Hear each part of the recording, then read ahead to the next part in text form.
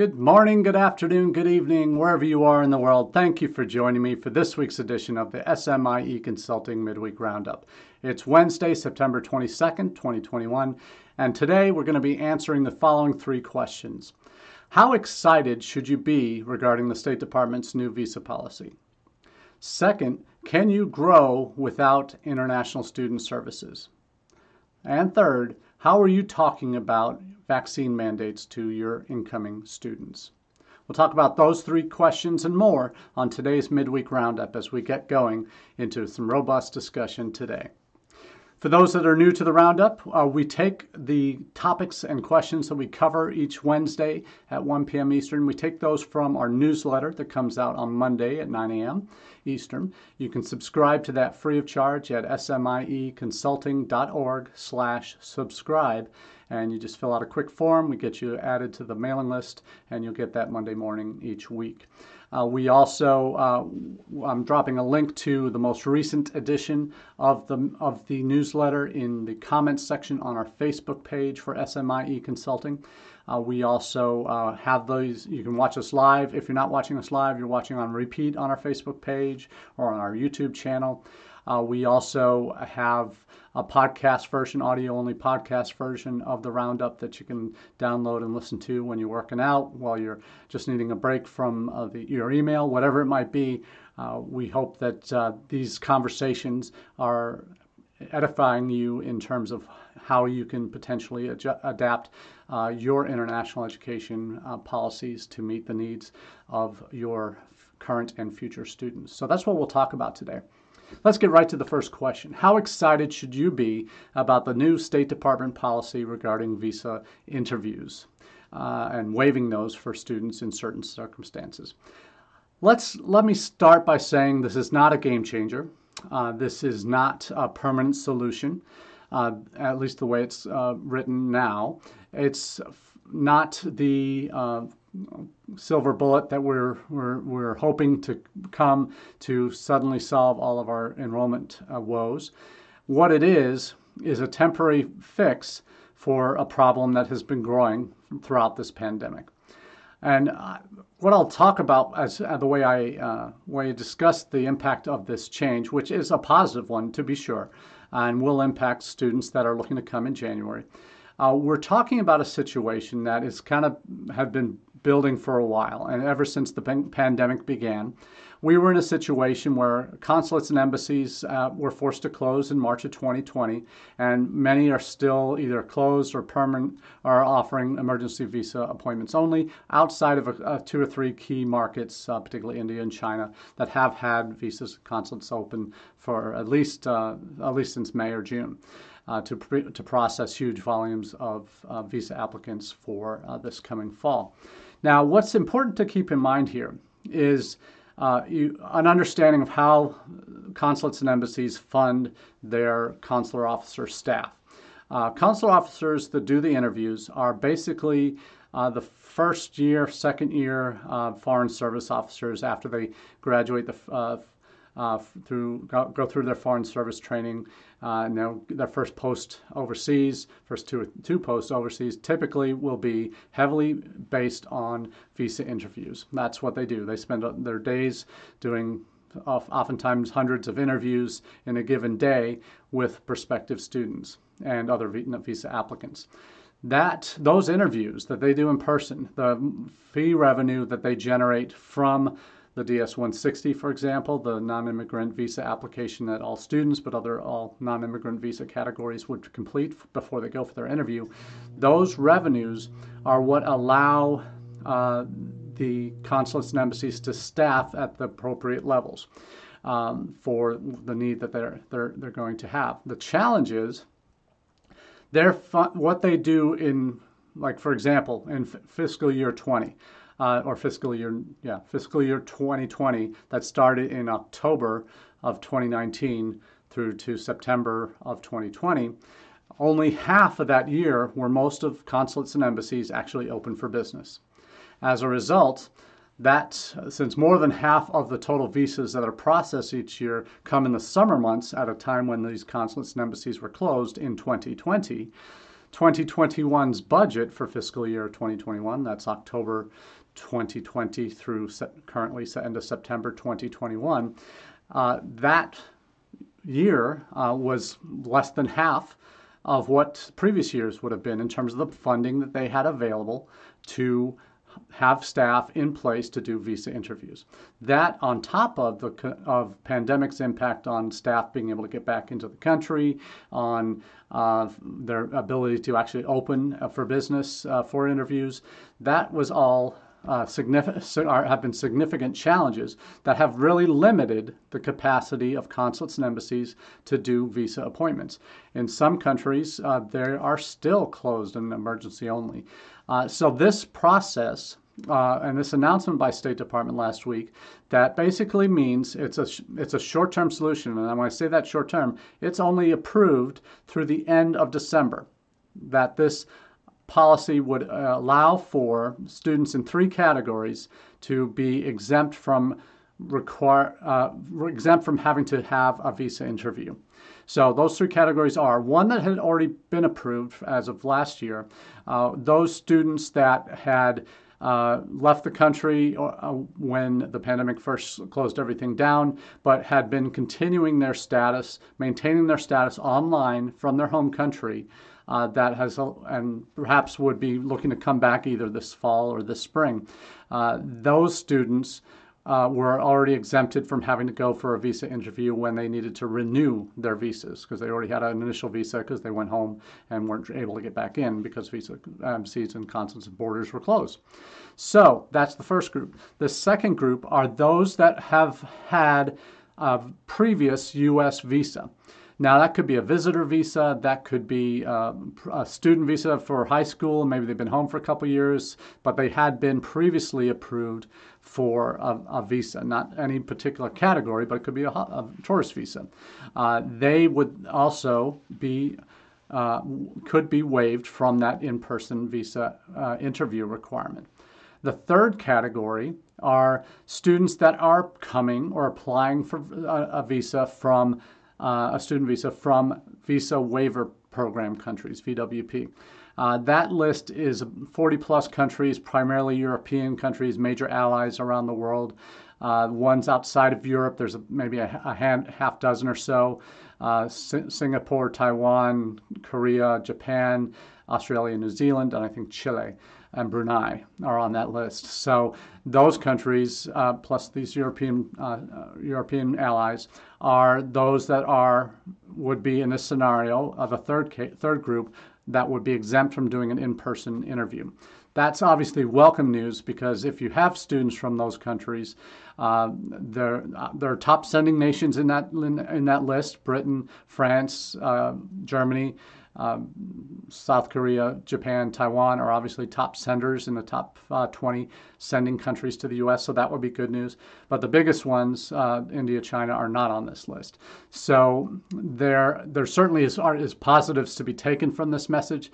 There are caveats here that it is only through the end of the calendar year, and it is at the discretion of the local consulates and embassies. So if conditions don't allow them to do this, then they won't move ahead with it. But the thinking is that if the students meet these, or any visa applicant meets these criteria, the likelihood is that they are going to be able to benefit from this. So that's certainly the positive.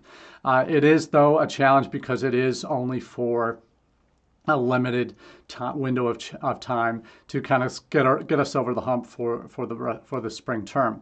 Because when you think about it, we now have 3 groups of students that potentially could be accessing this benefit.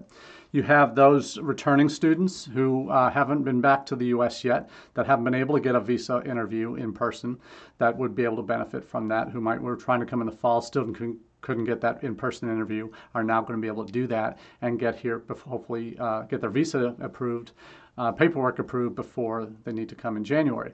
You have the group that maybe deferred last year or began their classes online last year, who are now looking to come in person, still weren't able to come in person this fall because of flights and getting that visa interview, or hopefully are now going to be able to benefit from that for the spring.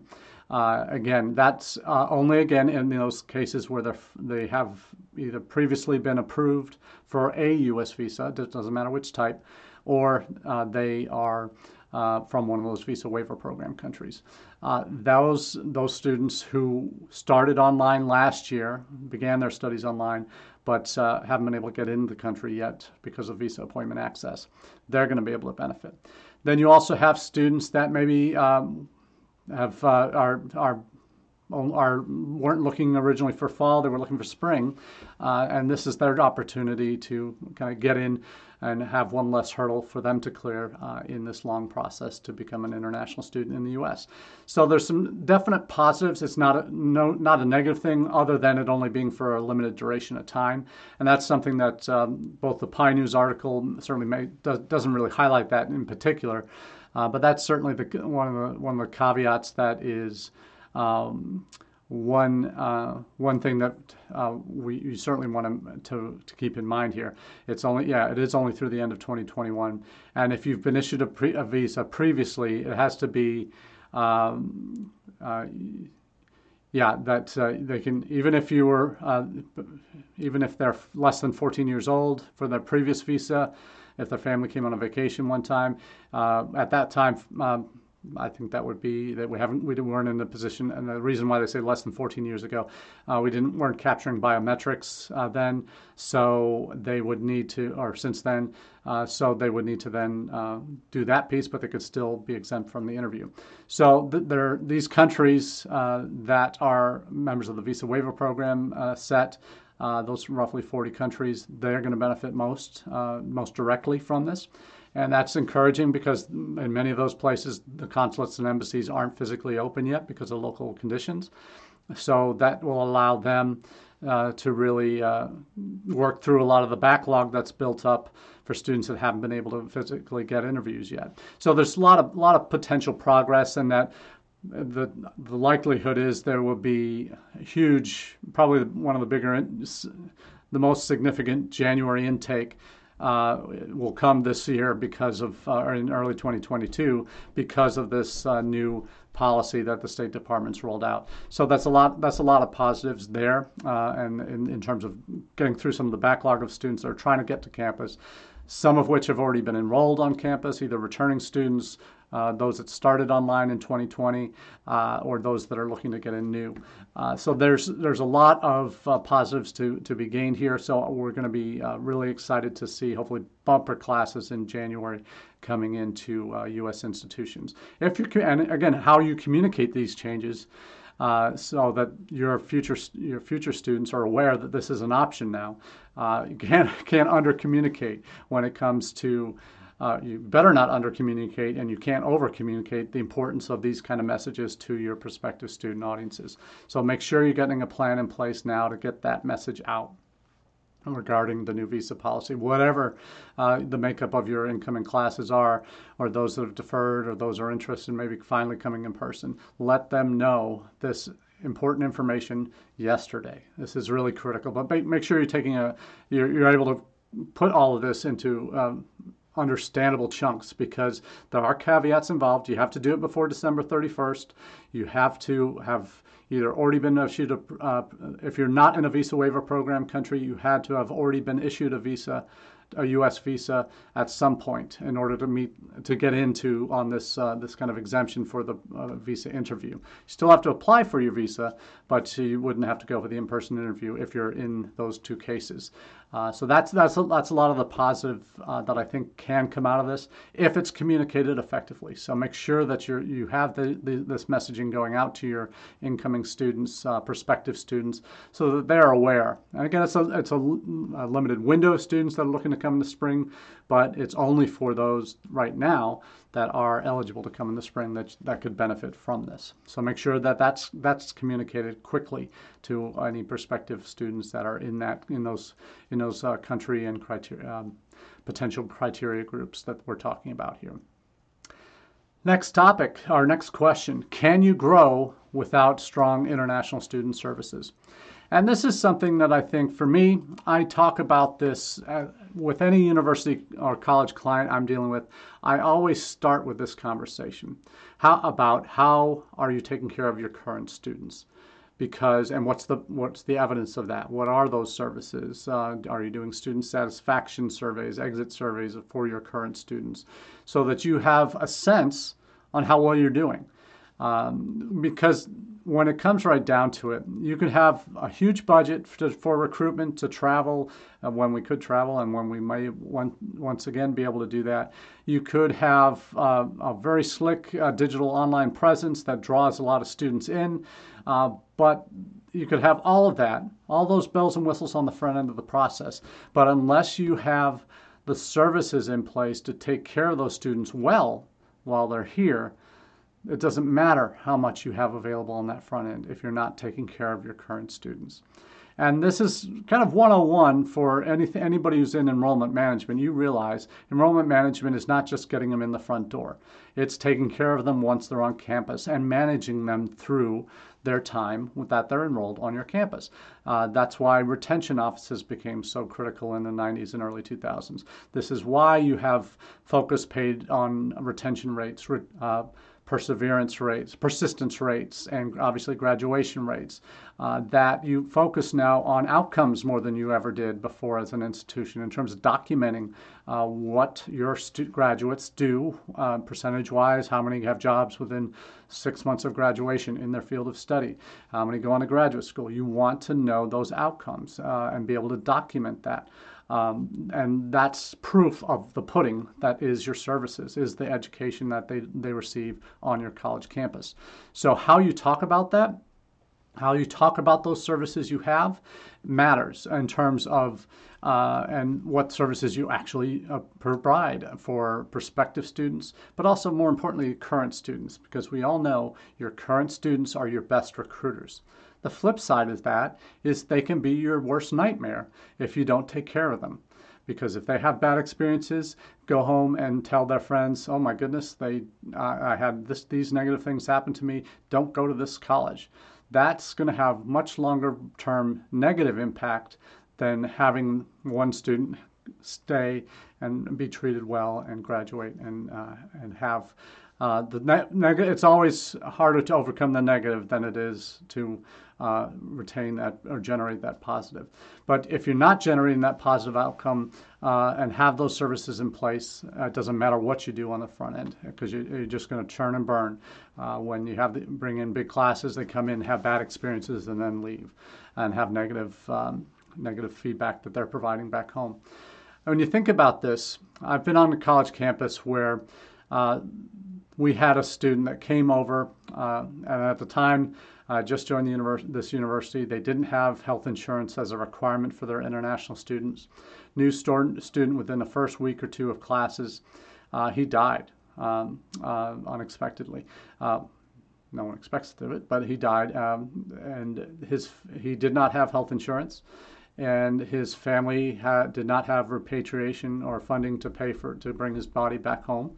And as a result, the university stepped up and realized this was a need that we needed to meet, that we needed to help this family get their son back home.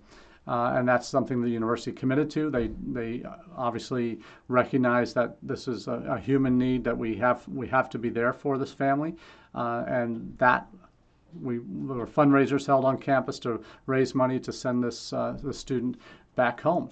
And that was a huge undertaking for the university and recognition of a need that was there. That has also led to changes in our policy, in an institutional policy where health insurance was then required, and that everybody would have repatriation insurance as part of their commitment to their time in the United States. And it also led to a lot of goodwill, because that one act of this incredibly unfortunate and terrible situation, student dying and having to send their body back home before they can even finish their degree or even start their degree, really, that led to a lot of goodwill in that country where that student was from, because his family and the students that certainly were here, that were part of those fundraising efforts, they shared with their friends that, hey, this university stepped up. They really took care of the students and the parents, and helped get that student back home in the worst tragic situation you could imagine. But that highlighted the need of services that are made for the students that you're trying to recruit and convince that you are the place for them and that you will take care of them. That there are obviously a lot of examples like this. I have one university, another negative story that was turned into a positive, or is being turned into a positive, that during the beginning of the pandemic, there were a group of students in their residence halls that got stuck. They couldn't get out. There were 70 of them, in fact, and they were actually forced to quarantine in their residence hall for a period. And the meal service shut down. Most of the campus had gone online, and it wasn't really very active in terms of staffing on campus. So they were kind of stuck. The international office realized that they didn't have the services in place to take care of these students, so they worked with the student affairs folks and the housing folks to come up with a plan to take care of these students. And as a result, feedback from focus groups we've done with those students has been largely positive, and that, hey, the university's taking care of us. They recognized the needs that we had. They figured out some way to make it work for us. And then since then, the university has also organized trips for this group to the Grand Canyon, to Hoover Dam and other places nearby, that they could then have that kind of break and get back to a little bit normality, and enjoy their time in the United States, as opposed to being stuck in a residence hall where they don't know anybody other than the other 70 international students that were with them. So meeting those needs, when a crisis happens, you certainly need to do that, and that's just kind of the humanity of what we do in education. We want to be there for our students and meet their needs. When those are kind of the extreme examples, but those are the real ones that will have longer term benefits. But you think about it, when you have services in place that meet the needs ahead of time, whether it be social, whether it be cultural, whether it be religious needs, and emotional needs, conversational needs that they're going to have, and just need to be assured of that they're in a safe space, that they are going to be welcomed on your campus. By actually walking the talk is so important when they see your messaging meet the reality of campus life. And if you have those organizations that help care for them while they're students, that help meet their various needs, that help provide outlets for them to express themselves and express their culture, to get support when they need it, whether it's their English spoken ability, or if they have various needs that the university has designated services for them. That makes the difference. There's a couple articles that I'll point out here, a university business piece talking about how you're communicating value of services to future students and what that looks like. There's also a couple of articles, one from Australia, one from Canada, that both reference the importance of having structured support services for international students, and how the pandemic has certainly highlighted these needs more than ever before. And I think that it's changing the focus of a number of institutions that realize, hey, if we don't take care of our current students, it's going to negatively impact our future earnings. Particularly in Australia, where that seems to be very much the bottom line for many of these schools, is if we don't take care of our current students, it's now going to have financial implications on our institution long term, beyond the pandemic. But as a result of the pandemic, that is now being highlighted. So, because there are a number of students that who didn't leave, that had situations where they weren't able to work, where that they felt were in lockdown basically and in some places have gone back into lockdown in Australia as a result of what's happened with the rise of Delta there. So there's so many things that can be impacted. A Canadian graduate doctoral student at Concordia University in Montreal has argued that, in this PI News article, that international students have experienced physically, financially, and emotionally challenging obstacles during the pandemic, and that some institutions, many institutions, didn't have the services in place to meet those needs where those students were. And that has implications, as I mentioned, positively and negatively, depending on how your institution responds to those needs. So that takes a toll. The pandemic has taken a huge toll on everybody, some more than others, but in terms of how it's changed how people act, and it's changed how people think, and changed their comfort level with interacting with the wider world. I think that if there aren't responses in place that help you identify and needs ahead of time, and can anticipate these needs, and or if nothing else, meet those needs once they arise and are vocalized, your institution is headed for some troubling times. You may already be in those situations. That's why you're listening and looking for those answers. But hopefully we can provide some ways to connect the dots, really, and to have the conversations ahead of time that are focused on being service-oriented and being driven by the kinds of things that you can and should be doing for international students to help better prepare them for the world obviously the new world that they're living in, being on your campus, taking classes still during a pandemic, but also preparing them for those outcomes that you want them to have when they're done, either returning home well prepared for a career in whatever they're choosing, preparing them for graduate school here in the U.S., or preparing them for jobs here in the U.S., and having those services in place to meet those needs, to get them ready for it, and paint the picture for them about what the realities are going to be for them. So the more that you're able to do that with your services for your current students, it will help these students as they graduate, but it will also help inform your prospective students on the kind of commitment you have to helping them get where they want to be in their lives through your institution. So that's the second question. The third one is one that is obviously also a very relevant, timely topic about vaccine mandates. And how are you talking about vaccine mandates, whether you have one or not, or if you have some variation, strongly recommend, whatever it may be? What are those new policies going to look like? There are a number of schools that have just implemented a vaccine mandate this fall term. Either had one right before school began, they implemented a vaccine mandate. There were probably 800, 900 schools that had done that before the school year began. We're now over 1,000 colleges and universities in the U.S. that now have vaccine mandates. I think that number is only going to grow, particularly in light of the Biden administration's new vaccine mandate for any business or company that has more than 100 employees. That many are interpreting will impact all colleges and universities in one way or another, even if their states don't have a particular requirement themselves. They would then need to need to have some sort of policy in place unless their states prohibit that, and there's going to be some legal battles, I'm sure. But many universities now, particularly public universities, feel that they have cover to implement a vaccine mandate because of the Biden administration's new mandate themselves. So we'll see what that looks like. But when I bring this up to highlight again communication. How are you communicating your vaccine mandate plans, not just to your current students, which is important, obviously they're the ones that are dealing with that and what that will look like, but to your incoming students? Now, we've had two issues come up in the last couple of weeks. The vaccine mandate that the Biden administration announced 2 weeks ago, and then this new State Department visa waiver, interview waiver policy, what that looks like. These are two things that if your campus has recently introduced a vaccine mandate or will be before a certain date, before the spring term begins, these are two things that you cannot over-communicate to your prospective students, to students that are looking to come in January. This is mission critical for you right now.